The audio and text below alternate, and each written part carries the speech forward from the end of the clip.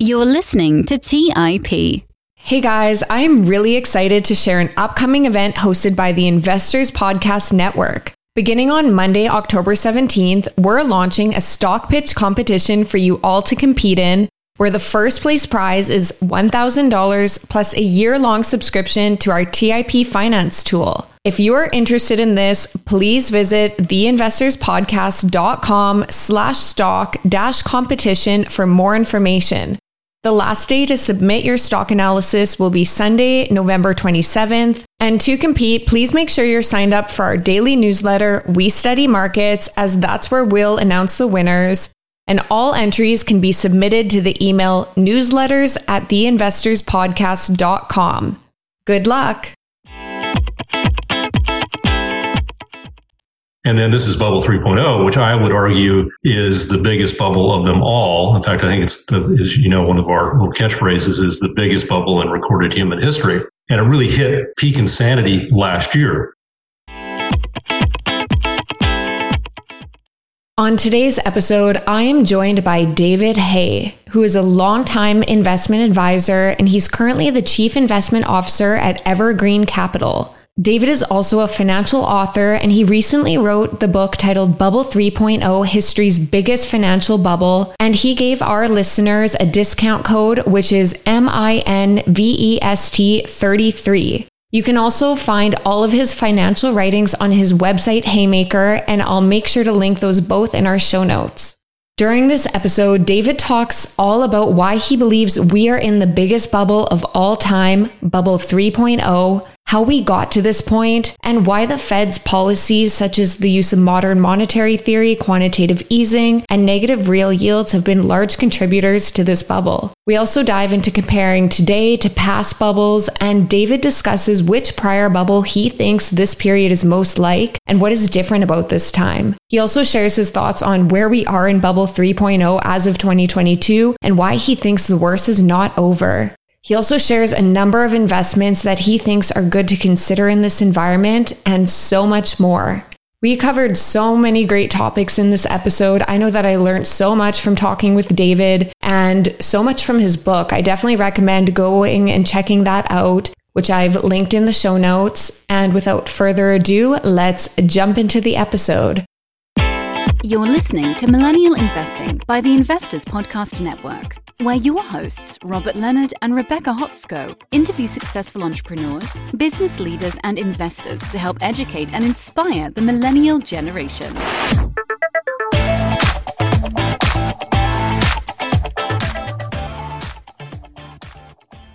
Welcome to the Millennial Investing Podcast. I'm your host, Rebecca Hotsko, and on today's episode, I am joined by David Hay. David, welcome to the show. Well, Rebecca, thank you for the honor of being on your show and for reading my book, Bubble 3.0, in preparation for this. And I do want to point out that because it is important to our conversation, that we digitally published that early in the year. And the reason I'm emphasizing early is because everything that's been going on since then, as Bubble 3.0 has been in a rapid deflation mode. So that is exactly what I want to talk to you about today. You wrote a book titled Bubble 3.0, History's Biggest Financial Bubble, Who Blew It and How to Protect Yourself When It Blows Apart. I read this in a weekend. It was so good. There was just so many things that I kind of want to unpack with you today. So I guess to start off, can you kind of walk us through why you think we are in the greatest bubble of all time and what got us to this point? Well, sorry to ruin your weekend, first of all, but I mean, I think there's a short answer, a really short answer, just a 3-letter word, Fed. The Fed did this, and I mean, they had some help along the way with some bad policies, but I think it's important to understand the connectivity between Bubble 1.0, which was the tech bubble of the late 90s, really the first spectacular bubble in America since 1929. And then the second bubble, 2.0, which was the housing bubble that was kind of especially hit a crescendo 05 to 07. And then this is bubble 3.0, which I would argue is the biggest bubble of them all. In fact, I think it's, as you know, one of our little catchphrases is the biggest bubble in recorded human history. And it really hit peak insanity last year. And the reason I say that is that's when you had SPACs going ballistic, NFTs, profitless tech, the meme stocks, of course, the cryptos. And when it comes to cryptos, I think the one that just takes the cake, I think this was the signature event of Bubble 3.0, was Dogecoin, which is the dodgiest of all the cryptos. And that's really saying something. It's got a lot of competition for that title. And yet it got up to an $88 billion market cap at one point last year, which is bigger than a lot of U.S. blue chip companies. And it's worthless. Its creator said, what are you doing? This thing is nuts. There's no value here. Of course, it's crashed, and so many of these things are down 80, 90%. Including publicly traded companies that had large market caps. It's been an absolute bloodbath. And this is exactly what I was afraid of. It was what I was trying to warn people about early in the year. In fact, we actually ran one of our chapters last October, basically on the European energy crisis that was already underway before Putin's tanks ever crossed the border. So yes, I think that it's been an epic period. And it's a culmination of 20 plus years of misguided Fed policies. Let's dive into some of those misguided Fed policies. You write in your book about modern monetary theory and the role that played in Bubble 3.0. Can you talk a bit about that for our listeners, how that contributed to the bubble and just maybe what that is? Absolutely. And I think it was probably the main helium injector into Bubble 3.0 was MMT. And ironically, when I was first kind of creating Bubble 3.0, the book, which I was doing in installments in my newsletter back as far back as early 2018, one of the things I wrote about, actually it was early 2019, I wrote about MMT. But even at that point, when I would talk to our brightest clients and I would say MMT, they would say, what's that? And that's how off the radar it was at that point. Now, shortly thereafter, it gained a lot of momentum. Bernie Sanders got behind it. Stephanie Kelton, who was his economic advisor, I think his 2016 presidential campaign, was the very telegenic, very charismatic promoter of MMT as the solution to what a lot of folks have called secular stagnation, this idea that we're just in this low growth era and we can't get out of it unless we engage in something like modern monetary theory, which basically says that the federal government, especially the U.S. government, since we have the world's reserve currency, can just spend money without any kind of budgetary restraints. Don't try to go through the whole budget process. If you need to spend money, just spend it. And of course, COVID created the perfect scenario for that. Initially, you could say, yes, it made sense during the earliest part of the COVID lockdowns. I mean, people were in, real trouble and you had to get them money quickly. But as the government so often does, and the Fed is notorious for that, they just keep doing the same thing over and over, like with QEs, the famous quantitative, or I should say infamous quantitative easings. QE 1, 2, 3, it sounded like a bunch of ocean liner. And then QE 4 actually happened under Trump kind of accidentally during the repo seizures of September 2019. So that actually triggered another $100 billion a month of QE. But again, once COVID hit, MMT, then basically it's like QE on steroids. So it had its time in the sun and it kept happening. In fact, this is one of the most amazing factoids of this whole episode is that the Fed was still printing money, still doing QT as recently as this March, even after inflation had become a raging problem. Just like they were still buying mortgage-backed securities with, of course, what I call their magical money machine, this fake money they can create, even though the housing market was absolutely roaring. It was just it was complete insanity. And yet the Fed just kept doing it. And of course, they kept interest rates down to very low levels. We had the lowest interest rates in 5,000 years. When they got interest rates to basically zero in the United States and negative. I know you want to talk about the negative part of it in Japan, but particularly in Europe.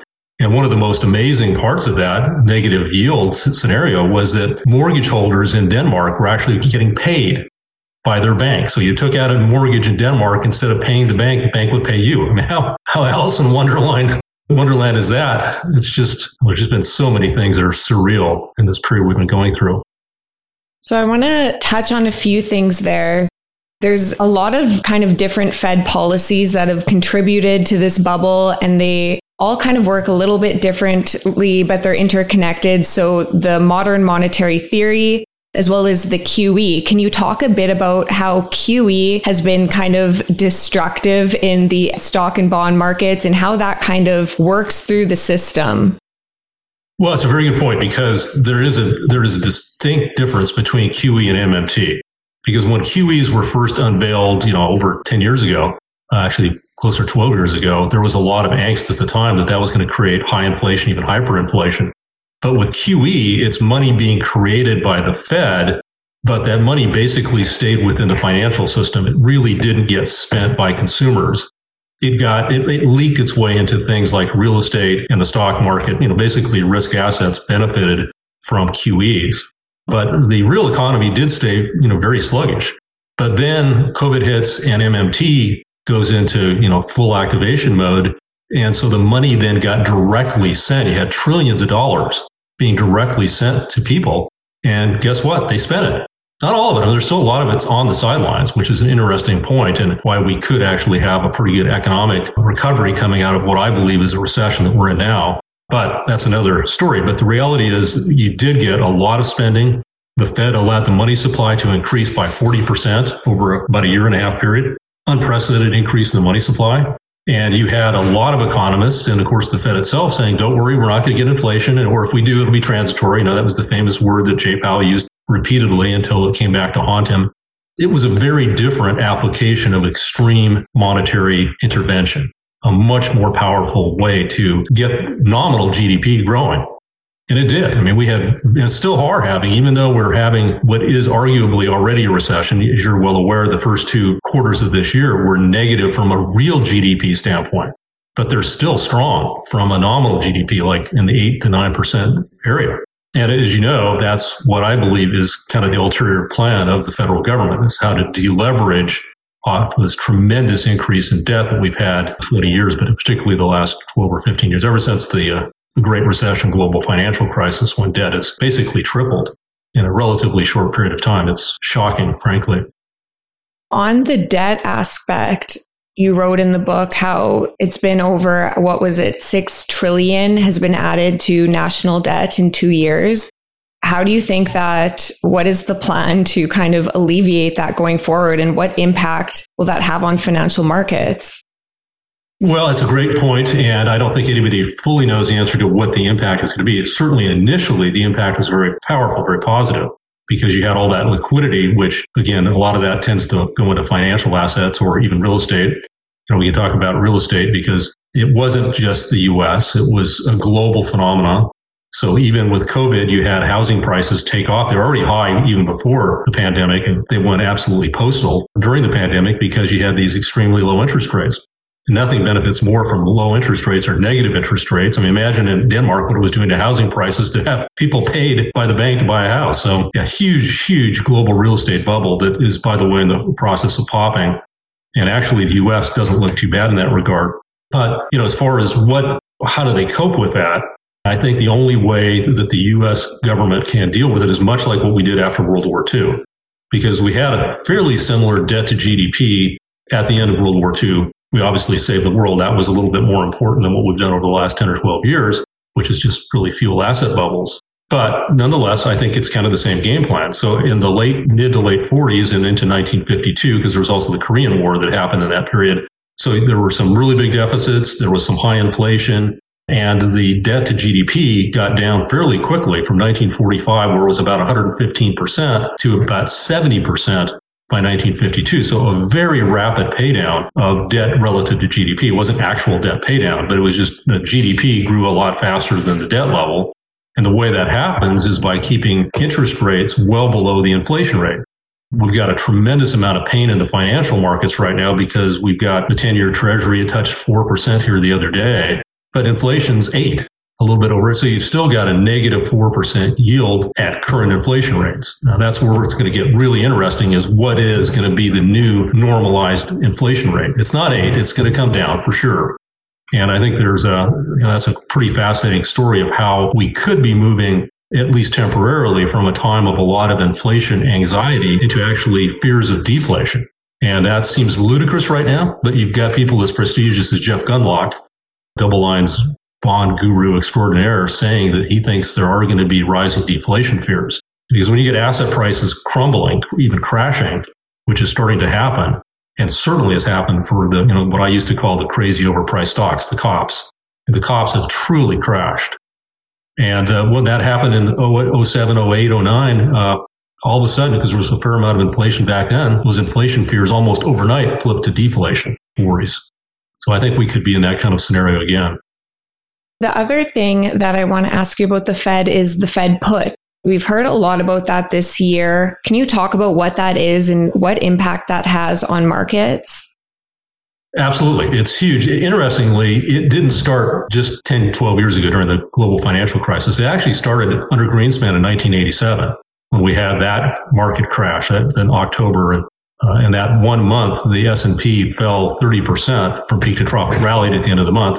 But in one day, it fell 20%. I think it was October 19th, 1987. I remember it vividly. I've been in the business about 8 years at that point.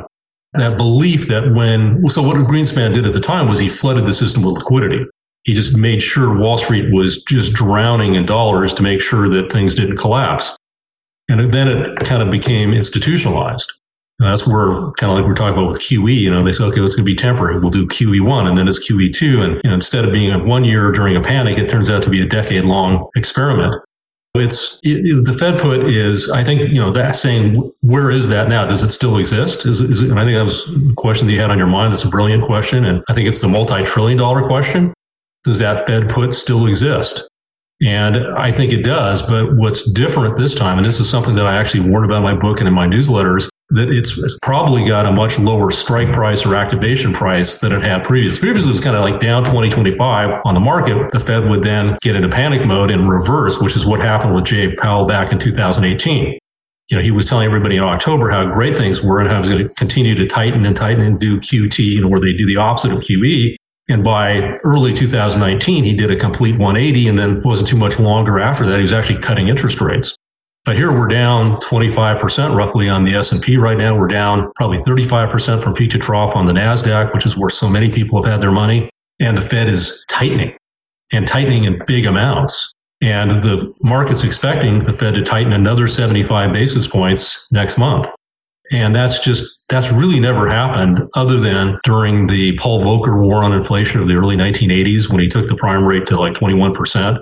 And obviously, this economy can't handle anything close to that without crashing because debt back then, just as getting back to that debt to GDP in 1979 was down around 25%. So in all those years after World War II, up to 1979, all the inflation that we had and the economic growth got that debt down to a very low level. So Volcker had the ability to really hammer and drive interest rates to levels that nobody thought they could possibly go to. And even though inflation was running about 12, he created like 9% real interest rates, unprecedented. And it worked, but it was very, very painful.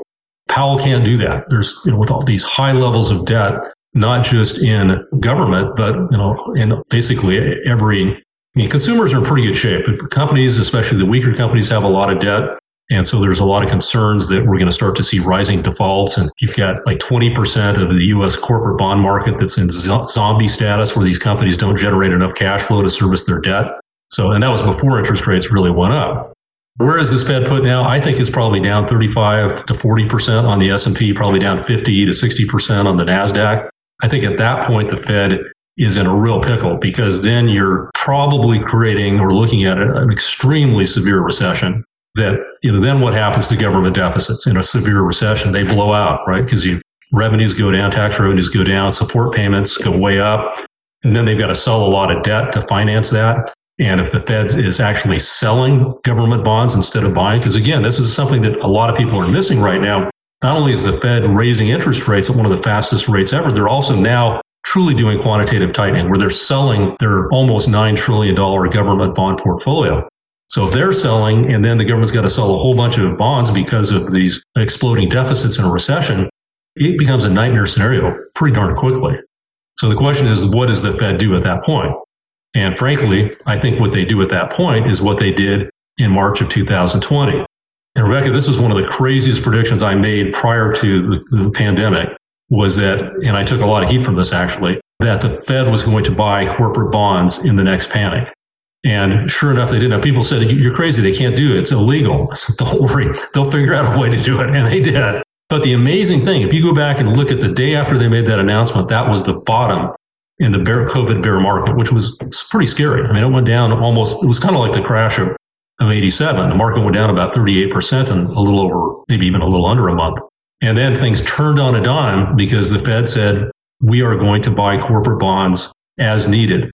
And frankly, it's something I said, I was telling my readers, because my newsletter started back in 2005. So in 2008, 2009, when we were in that meltdown over the global financial crisis, I was begging the Fed to not print money, but just simply borrow the money in the T-bill market at basically zero and buy corporate bonds. Corporate bonds, junk bonds were trading over 20% back in 2009. You basically were looking at a corporate bond market that was as undervalued as it had been in 1932. It was way cheaper than the stock market was at that point on a relative basis. But they didn't do it. So instead of borrowing, they printed money. That was QE1. And they bought government securities, which were the most overpriced securities on the planet. They absolutely whiffed that opportunity. They could have stopped the financial crisis in its tracks in the fall of 2008 if they had done what they did in the spring of 2020. My point is, when they did that intervention because of COVID, they only invested about $18 billion in corporate bonds. Out of all the trillions of dollars these guys threw around, only $18 billion. But it was just the idea that the Fed had said, we're not going to let the corporate bond market get destroyed, which it was in the process of being at that point. And it created an amazing rally. So they've learned from that. They go, hey, of all these things that we've done, that had by far the best bang for the buck. So that's already in their toolkit. I think if things get really bad, here's another one of my crazy predictions, I believe they'll buy stocks. Lots of other countries have done that. And even Janet Yellen said back in 2016, they consider that one of their solutions. Buy stocks if things get bad enough. And here's where I think they can get around accusations of being inflationary, because they have about $100 billion a month coming in from the maturing of the government bond portfolio. They do have the ability to say, okay, we're going to take some of those proceeds and use those to buy corporate bonds. So we're not creating new money. We're just reallocating it. And I think it's a pretty extreme solution, but they've done it before. And I think that's what's coming. And that will be when the market, which I'm afraid could actually have another October crash, but I think that's when you're going to see a massive rally. Let's take a quick break and hear from today's sponsors. Hey guys, about a year and a half ago, my wife and I got married, and one of the most stressful parts of our relationship has been trying to join our finances together. We all know that money issues are a leading cause of divorce, but Monarch, the top-rated personal finance app, has built-in collaboration features so that you can invite your partner at no extra cost. Together, you can see all your finances, collaborate on your budget, and get insights on your cash flow and recurring transactions. It's the easiest way to manage your household finances. Unlike other personal finance apps that we tried, Monarch's simple, intuitive design makes it so easy to set up, customize, and use. Monarch is obsessed with constantly improving the product, and they release updates every 2 weeks and allow customers to submit suggestions, vote on requested features, and view the product roadmap. Most importantly, they never sell your data to third parties or show you ads. After trying out Monarch for myself, my wife and I understand why it's the top-rated personal finance app. And right now, listeners on this show will get an extended 30-day free trial when you go to monarchmoney.com/MI. That's monarchmoney.com/MI for your extended 30-day free trial. Go to monarchmoney.com/MI for an extended 30-day free trial. Buy low, sell high. It's easy to say, hard to do. For example, high interest rates are crushing the real estate market right now. Demand is dropping and prices are falling, even for many of the best assets. It's no wonder the Fundrise flagship fund plans to go on a buying spree, expanding its billion-dollar real estate portfolio over the next few months. You can add the Fundrise flagship fund to your portfolio in just minutes and with as little as $10 by visiting fundrise.com/millennial investing. Carefully consider the investment objectives, risks, charges, and expenses of the Fundrise flagship fund before investing. This and other information can be found in the fund's prospectus at fundrise.com/flagship. This is a paid advertisement. Today's show is sponsored by public.com. That's where you can earn 5.1% APY with a high yield cash account. While we can't say for certain it's the highest interest rate out there, we can say this.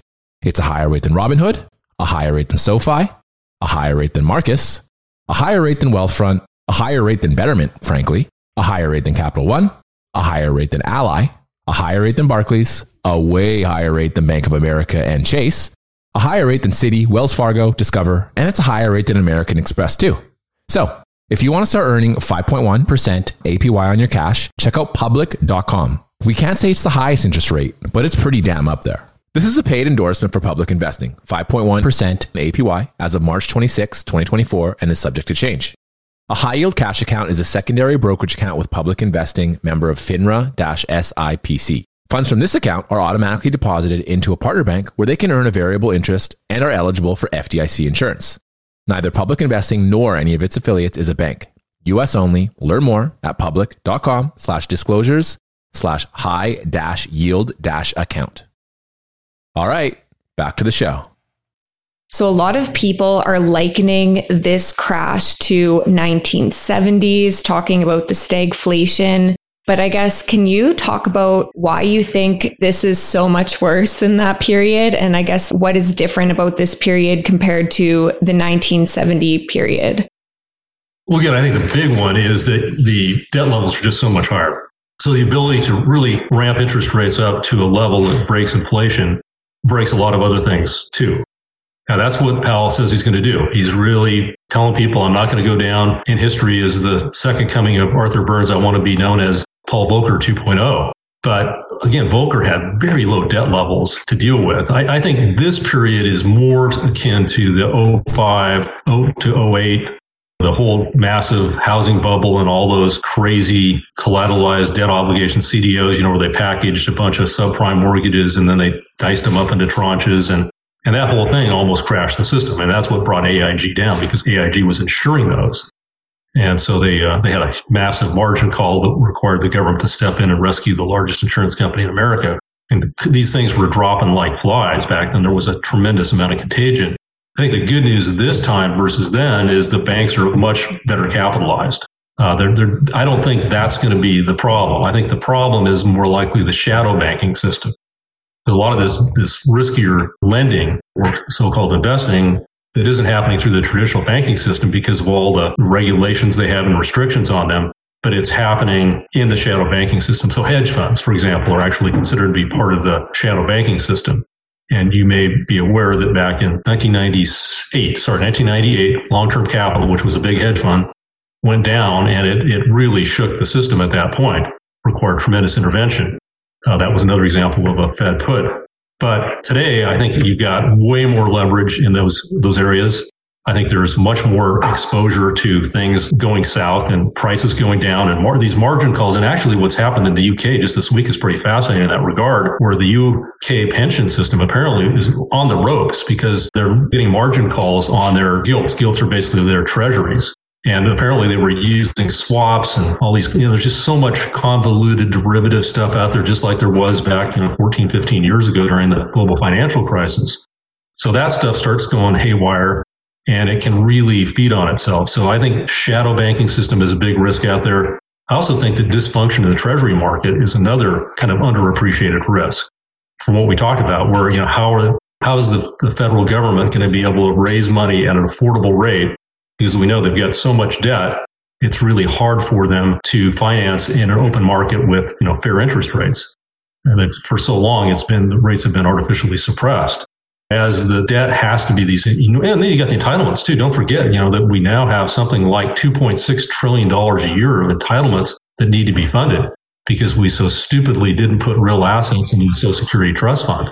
And that's a whole other topic we could talk about. I think that's personally one of the greatest policy blunders ever made, was not putting real, say, corporate stocks and corporate bonds rather than more government IOUs into the Social Security Trust Fund.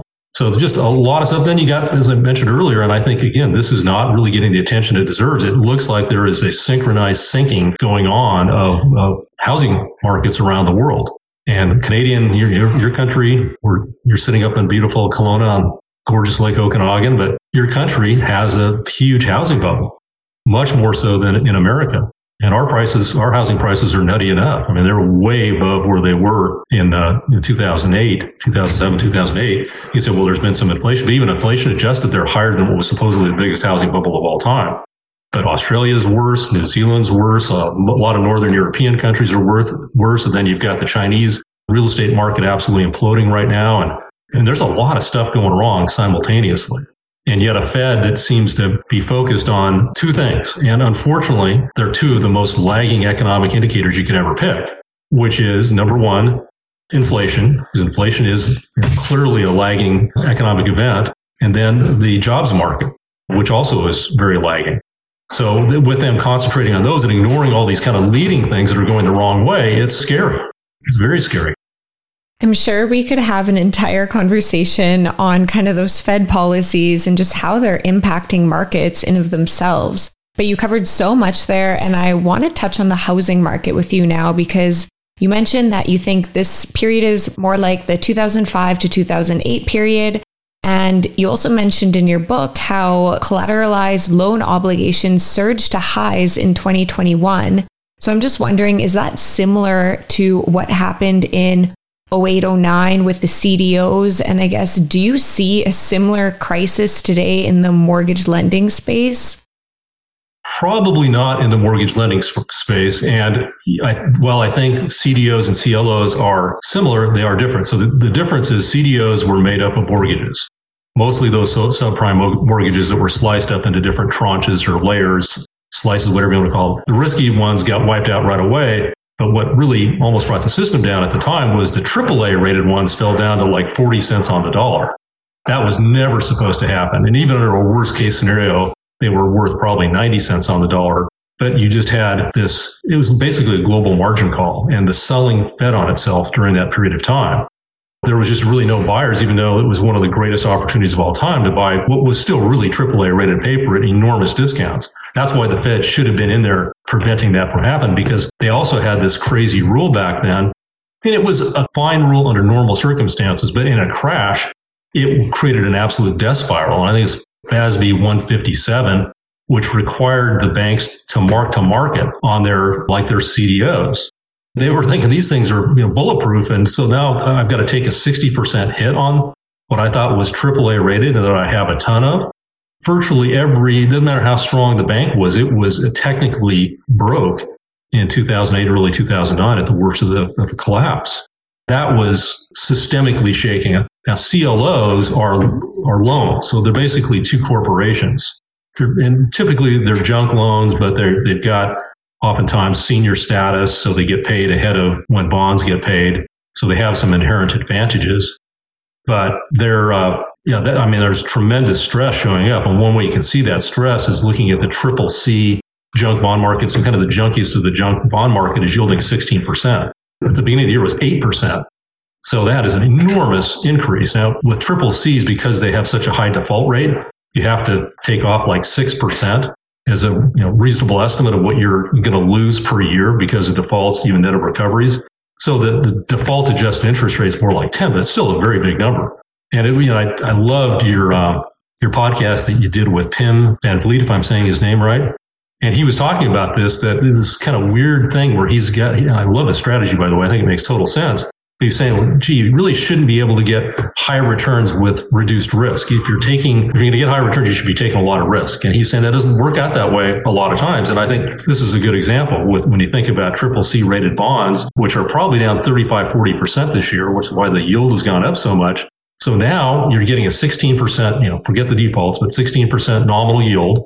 And your bonds are discounted significantly. So they have a lot less risk today than they had at the beginning of the year. And so that's just a bond market example of exactly what he was talking about. So anyway, I'm kind of going off on a tangent, but I do think that was a great podcast you did with him. Thank you. I love that one. I want to talk to you about the bond bubble, but I have one more question about the housing market, just because, like you mentioned, we have seen such a surge in home prices post-COVID. I'm feeling it in Canada. Everyone's feeling it globally. I guess, what's your outlook kind of from here? Do you see it having a similar path as maybe the stock market correction, or is it going to lag a bit more? What are your views on that?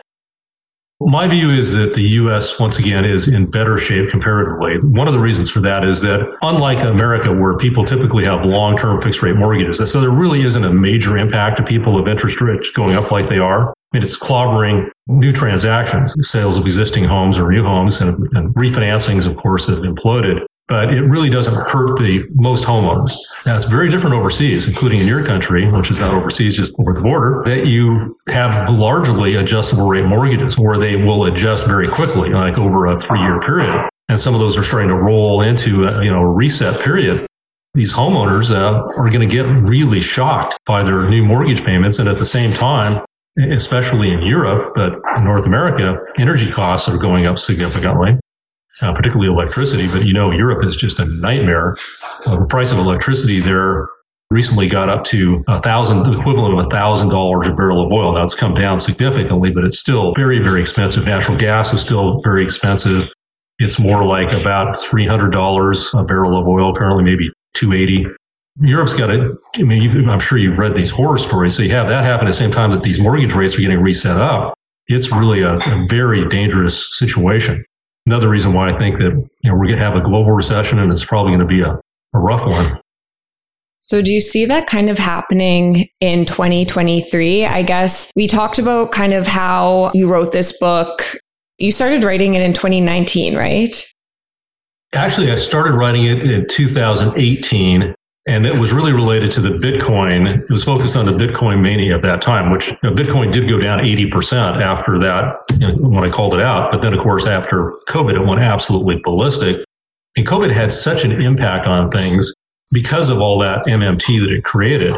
So it just inflated, whether it was housing prices for cryptos or, just the long list, it just had an immense effect on asset prices around the world. So it took what was already a pretty alarming bubble and just made it truly epic. When you started writing this, then interest rates were really low. And I guess now in 2022, we've seen massive hikes. Prices and equities have gone down quite a bit. So I'm just wondering where you kind of think we are in this bubble 3.0. Has it started to pop? Where do you kind of see us going forward over the next near term? And then maybe which assets do you think are still in the biggest bubble? It's a goner. It's not a question of, when is it going to pop? It's more like a question of when is it going to stop popping? This has been, and this is an amazing factoid. I know that we exchanged some emails on this, but this has been the worst wealth wipeout ever. More than COVID, more than the great financial crisis. I guess the only other time that would be comparable would be the 1930s. And it's because typically when you have a bear market in stocks, bonds go up.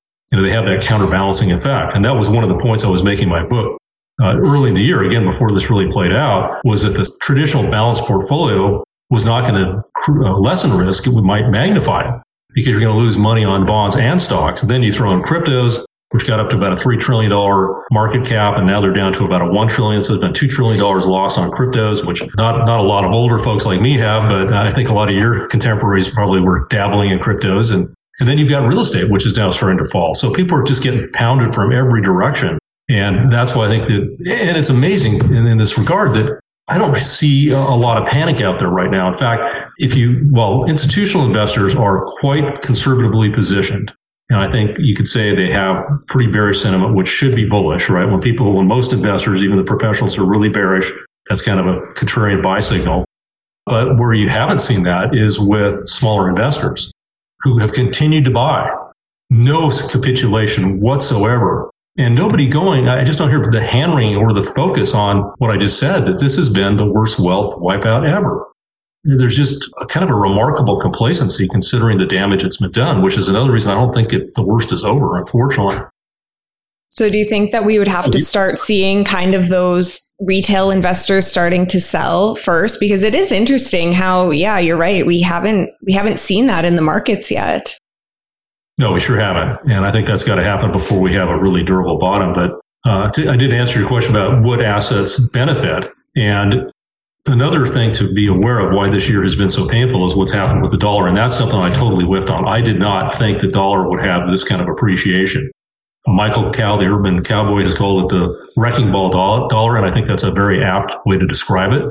So as the dollar's gone up, it's crushed a lot of assets, which frankly are good things to hold in a world where we're running out of the ability for fiat currencies to be created at will to constantly paper over these various problems that we've got. And that's why the Fed put isn't happening right now, is because the inflation's running so high. It's kind of got them, the Fed particularly, but I think all other central banks are in a real bind. As I often said, they've printed themselves into a very tight corner. But the dollar going up has hurt recently energy prices, which are still very strong. That's been one of our better calls, is to be overweight energy, because it has done so well this year. Did great last year. In fact, over the last 2 years, it's up 165% versus the S&P up 11. And 2 years ago, nobody wanted to touch energy. It was considered to be uninvestable. But things like gold miners, which were phenomenal in 2020 coming out of COVID, have been crushed. Aluminum producers have been crushed. Copper producers, and copper is going to get tremendous demand for EVs. There's going to be an acute copper shortage eventually. But right now, economic fears and the strong dollar are just trumping all that. Emerging market bonds, some have done okay, but a lot of them have come down really hard. The dollar truly has been a wrecking ball. But I think that's the good news, is that it's really depressed a number of these asset classes that should do very well if you believe, as I do, that eventually the Fed's going to have to relent. They're going to have to, first of all, pause. Then I think they'll do something like we described with buying corporate bonds with some of their portfolio runoff.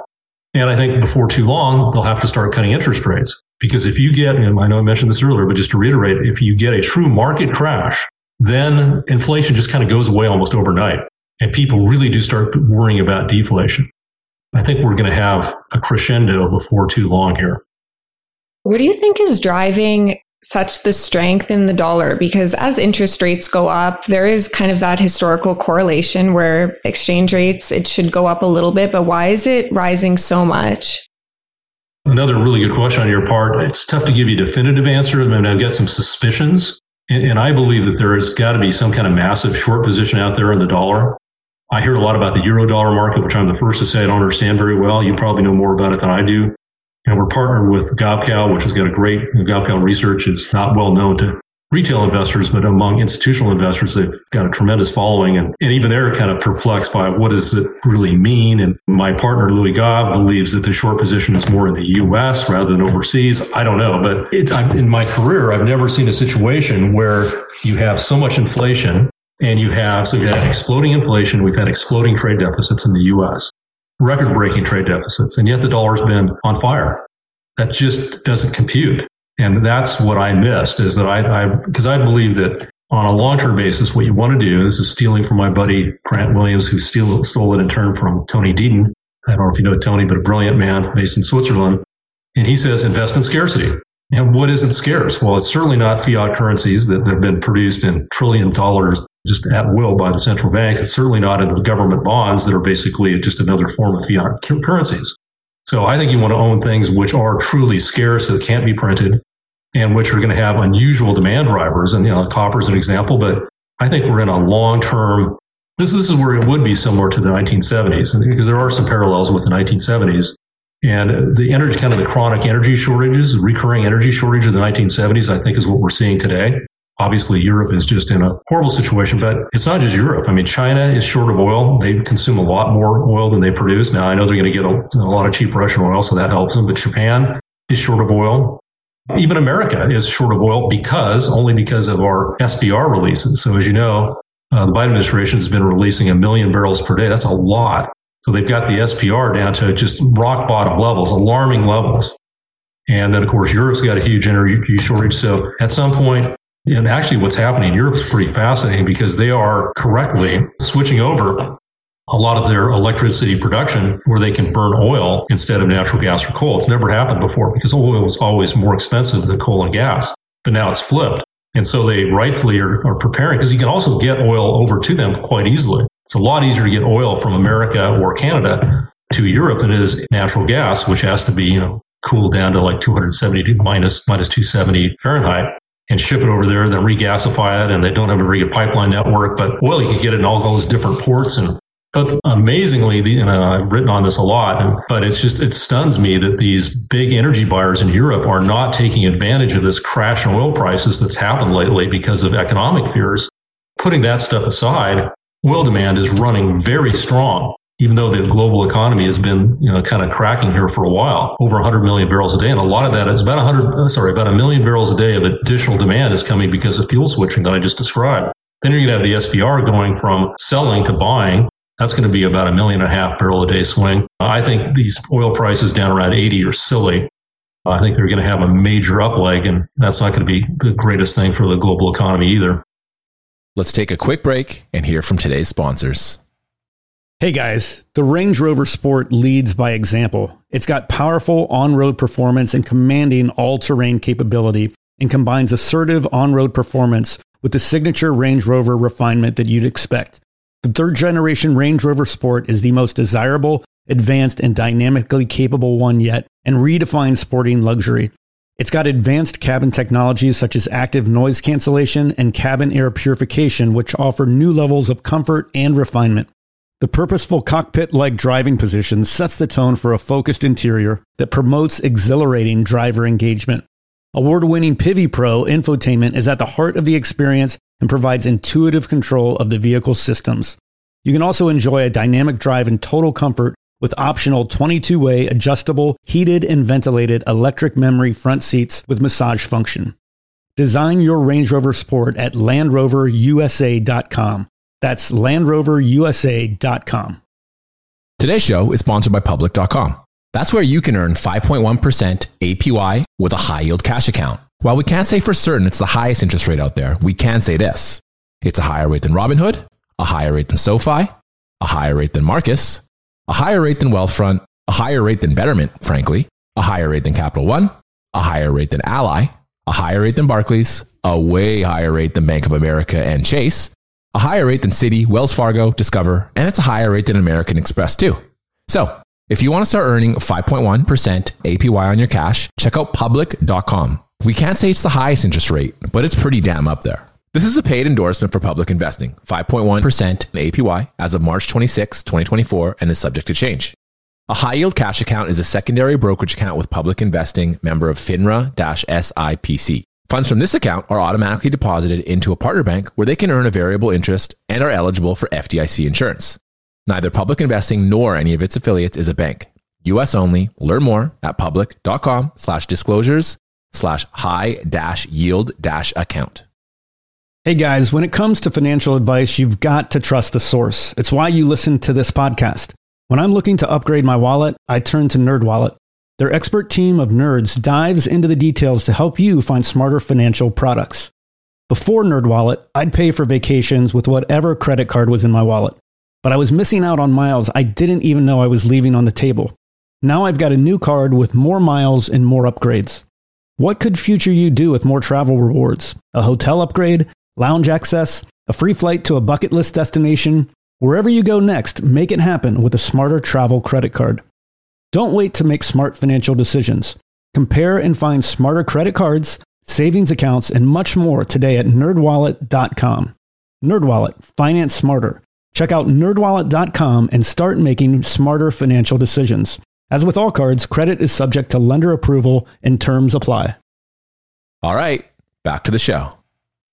I was going to ask you about that because you said you were investing in energy companies and they've just appreciated so much to maybe the point of if you didn't get in last year or the year before, it's maybe overvalued now. But I guess you still think that over the next few years, there's just so much demand and lack of supply that we could see potentially, I guess, better price run up. There's still more to come. Well, I got to believe PIM is all over these because the free cash flow yields are enormous. And there has been since roughly June 7th, I think was the pivot date, energy stocks have been a lot of them are down 40%, even 50%. So there's been a tremendous sell-off. And yet they're generating these enormous amounts of excess cash and in many cases paying really large dividends and buying back shares and paying down debt. And what they're not doing is investing in producing new oil and gas. I mean, they're doing a little bit of it, but not a lot. You still have this tremendous crash that's happened in capital spending in the oil and gas industry. And, they're under tremendous pressure from ESG and try to get a pipeline built. I mean, it's one thing, find the hydrocarbons, you got to get them to market. And this whole amazing standoff over the Mountain Valley Pipeline in Pennsylvania and West Virginia, it's just, that thing's like 95% built and they still won't get it completed. And so it's, I think you're just going to see this chronic shortage of energy because of underinvestment for a variety of reasons.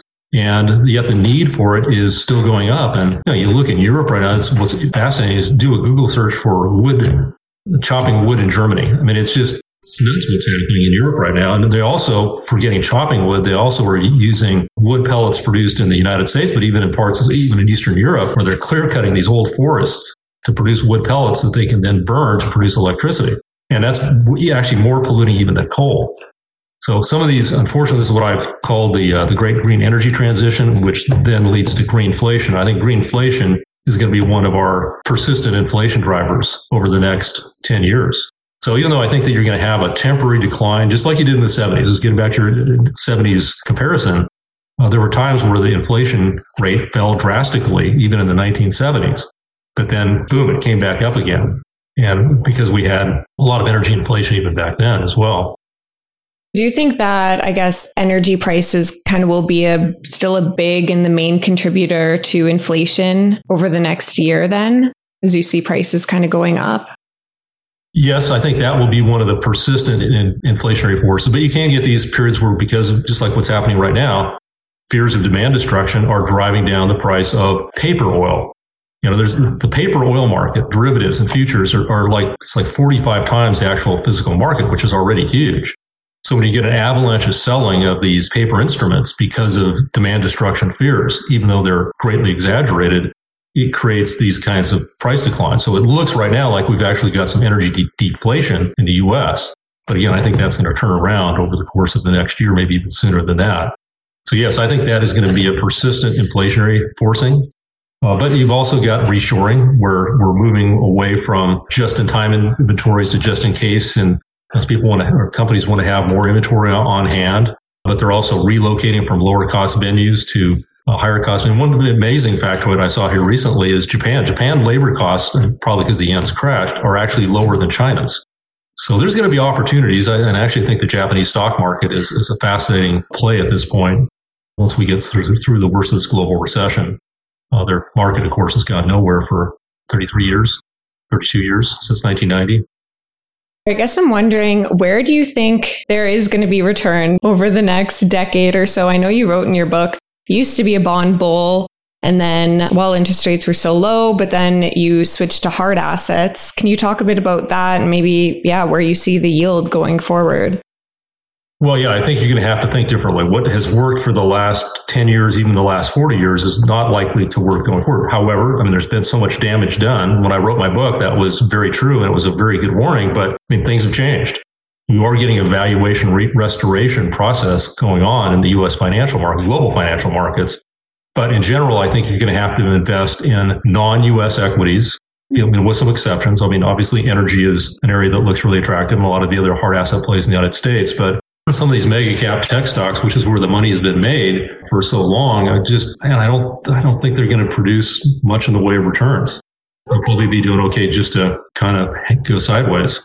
So overseas, and I do think at some point emerging market debt is going to just be a terrific return that's been hammered. And you've got countries like Indonesia where they've got actually pretty healthy fundamentals and actually an inflation rate that's below the U.S. and much higher yields even than we have currently.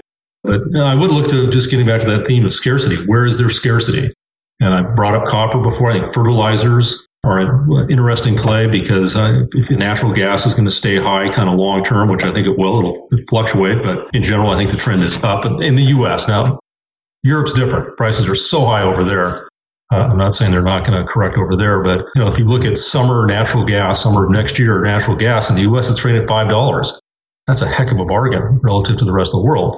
And that does relate to fertilizers because fertilizers use a lot of natural gas. And so, yes, I think there's a number of areas to emphasize. And again, I would be focusing on those that have been crushed because of recession fears. And there are a lot of those. I'm wondering, what do you think about gold? I know that some would expect it to perform better than it has over the year. What are your thoughts on that? Do you think it's a good safe haven asset right now? Oh, boy. Yeah, another one of my not so good calls, though we did take profits on it earlier in the year because there was a time where the gold miner ETF was up 25% this year, even though the market was down about 10 at that point. But since then, again, this wrecking ball dollar has just destroyed, especially the mining stocks, but even gold has been weak as well. But it is interesting, if you look at it in other currencies, it's been a good store of value. It's done, if you're a yen investor, if you're a pound sterling investor, a euro investor, gold has been a pretty good place to have your money. In a world where almost everything has gone down in price, it's actually gone up in most of those currencies. But in the U.S., again, the wrecking ball dollar has been just really tough on the price of gold for American investors. So I think that's why it's so critical to be thinking about when does the dollar peak out and reverse. And I do think it's kind of like I was feeling about the crazy overpriced stocks last year. The higher they go, the worse they're going to come down. I think the more the dollar goes up, it's already very expensive, way overpriced on what's called a PPP, purchasing power parity basis.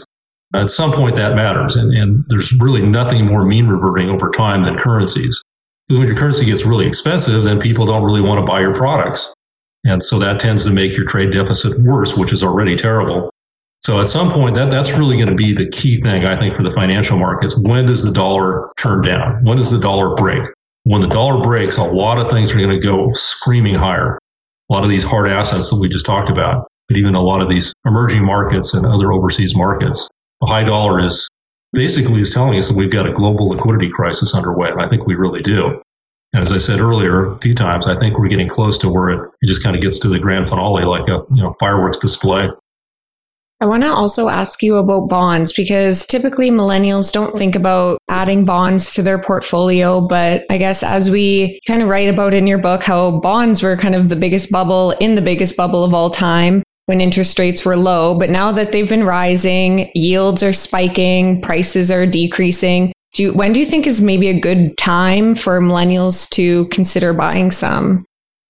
Well, I'd say we're probably pretty close to that. I think it certainly makes sense to be kind of gradually dipping a toe in and buying some of these. We particularly like triple B minus to double B, but where the best value tends to be is with double B rated bonds. So those are the ones that are right below investment grade because they typically have very low default rates, less than 1%.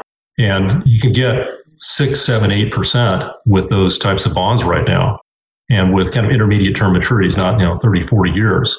But I think we're getting to a point with some of these types of instruments where you want to actually be going further out, what they call extending duration, going at longer maturities, because you want to lock, if you're getting 8% yield, and Ford Motor Credit, Ford Motor, the parent company as well, their debt is trading at like 8% yields. And so when you're getting that kind of a yield, I think you want to lock it in for a longer rather than shorter time. So much of what we've done recently for our clients has been be short term because we thought rates were going to rise, which they obviously have. Be floating rate, because if you're in floating rate instruments, then you're getting a rate increase as these rates go up. But I think we're getting to the end of that game. I think it's time to start reversing that and extending maturities, extending duration. But I'd rather do the credit analysis and get a 6 or 7 or 8% yield than buy a 10-year treasury at 3.8 or wherever it is today, somewhere around there. I just say I think millennials can do that. And if you don't want to pick the individual bond, because it's really tricky to do bond investing as a retail investor, but there are some funds out there, ETFs, that are really effective in that. PHB is one that looks attractive. ANGL, which is the fallen angel, that's a lot of double B rated bonds. We like that portfolio. And then, the mortgage-backed security has been absolutely crushed. So Vanguard's got the VMBS, and that yield is probably going to wind up being in the 5 to 6% range here relatively soon. But anyway, those are a few ideas that you can do pretty easily with just with a Schwab account. Yeah, thanks for sharing that. I think it's kind of hard for us to maybe wrap our head around how to get exposure. That's a whole nother universe, like you mentioned about bond investing. Thanks for sharing those. I also want to ask you, I think our last question for the day will be about the passive index bubble. So you wrote about this in your book, and I just thought this was fascinating because I hold ETFs as a part of my portfolio. I think a lot of our listeners have a portion too. I was so interested when I read about this chapter and where you see the major problems with the passive indexing and kind of the bubble it's created. Can you talk a bit about that? Absolutely. So indexing works great in bull markets because with a typical index fund, in fact, I don't know of one that's different than this, they don't hold cash. So you're fully invested all the time. And you also get this kind of amplification effects. Let's say it's what we had for so many years, the FANGs, Facebook and Amazon and Netflix and Google. And sometimes you would throw Microsoft in there too. But it's really those mega cap tech stocks just kept going up and up and up. And so the index funds, by definition, have to buy more of them, because they just simply replicate. So if Microsoft goes from 2% of the index to 5% of the index, that index fund is going to have 5% of its portfolio in Microsoft. So as it gets inflows, those inflows go disproportionately toward those mega cap tech names. And so again, it just kind of feeds on itself. But then it leads to extreme overvaluation, which is what we saw when, $2 trillion market caps. I mean, that becomes pretty hard to justify even for a truly great company. And then prices start coming down. And where it's going to get ugly is when you get the opposite of the persistent inflows and you actually get outflows. Like we were saying earlier, there hasn't been that fear yet. There hasn't been capitulation. So if you start to get big outflows from those index funds, then they've got to start selling those. And who's going to be on the buy side? I mean, you're talking huge amounts of capital in these big positions that really nobody has the ability to take off their hands. So it's worse than being price insensitive. It's more like, the bigger the price, the more we have to buy. We have no choice. And it's a no-think approach. And it actually happens with bond indexes as well. There are passive bond funds out there too. And there it's really silly because you're putting more money into the most heavily indebted companies because they have the most debt outstanding. So if you're trying to replicate, that means you're going to have the most exposure to the most heavily indebted companies, which is not what you want to do, really. So this whole idea that you don't have to think that you can just ride the wave of the indexers, it's, Milton Friedman said there's no free lunch. And if you're going to go that way, it's certainly cheap and it works great in bull markets, but in bear markets, I think it's just a disaster in the making. And I think we're seeing it unfold before our eyes. So yes, you can tell I'm not a fan, especially at a time like this. So then what do you think investors can do? They just have to be more active with their approach and pick the winners. This is the time to, pick stocks more than ever. Well, I think so. I think you want to look at areas where most investors are underweight, precluded, and where the fundamentals are strong. And I can't think of any area that's more representative of that than energy, where just so many people say, I won't buy it because it's environmentally harmful. And I think that's simplistic. And I think you're leaving a tremendous amount of return on the table to believe that. But I know that there are people that feel very strongly about that. But if you look at the United States, we have improved our air quality by 75% over the last 50 years. And we've largely done that by shifting from burning coal to using natural gas and renewables. And I certainly think renewables have a place in people's portfolios. We've actually made good money with renewables. I think copper is one of the more fascinating ways to play that because of its essentiality in terms of the EV. If we're going to have millions of new EVs on there, they use so much more copper than a traditional internal combustion engine vehicle. There are a lot of areas out there that actually look quite compelling. But just to reiterate, the problem is when you're going into a global recession, a lot of those things are by falling demand during a recessionary period. So I think one of the things I've said in our newsletter repeatedly is to buy slowly, keep huge cash reserves on hand. I really prefer government bonds, short-term government bonds, because these money market funds still pay almost nothing. I think that's certainly something your listeners could look at is, where can I get a decent return and still be highly liquid as opposed to leaving it in the bank at almost nothing. And there are ETFs like SPST, which are short-term treasuries, where you're going to get the benefit of these rapidly rising short-term interest rates. SHY is another one that offers that as well. And you were saying be more active. I absolutely agree with that. I think this is a time where traders are going to be rewarded. If you're typically, you say, well, they're the ones that the old saying is that investors drive Cadillacs and traders drive Chevrolets. But in this environment, I think a buy and hold doesn't work that great. I think you need to be willing to, instead of buy the dips, sell the rips, sell into these bear market rallies, which we had several of this year. And we were pretty vocal about doing that. Take profits, reduce your exposure, and then buy into the panics. And I'm afraid we're on the cusp of kind of the mother of all panics, or at least the biggest panic that we've had since 2008. If we're going to be in an environment, again, getting back to your analogy of the 1970s, where the market really doesn't go anywhere for a long period of time, and in real terms, it actually goes down.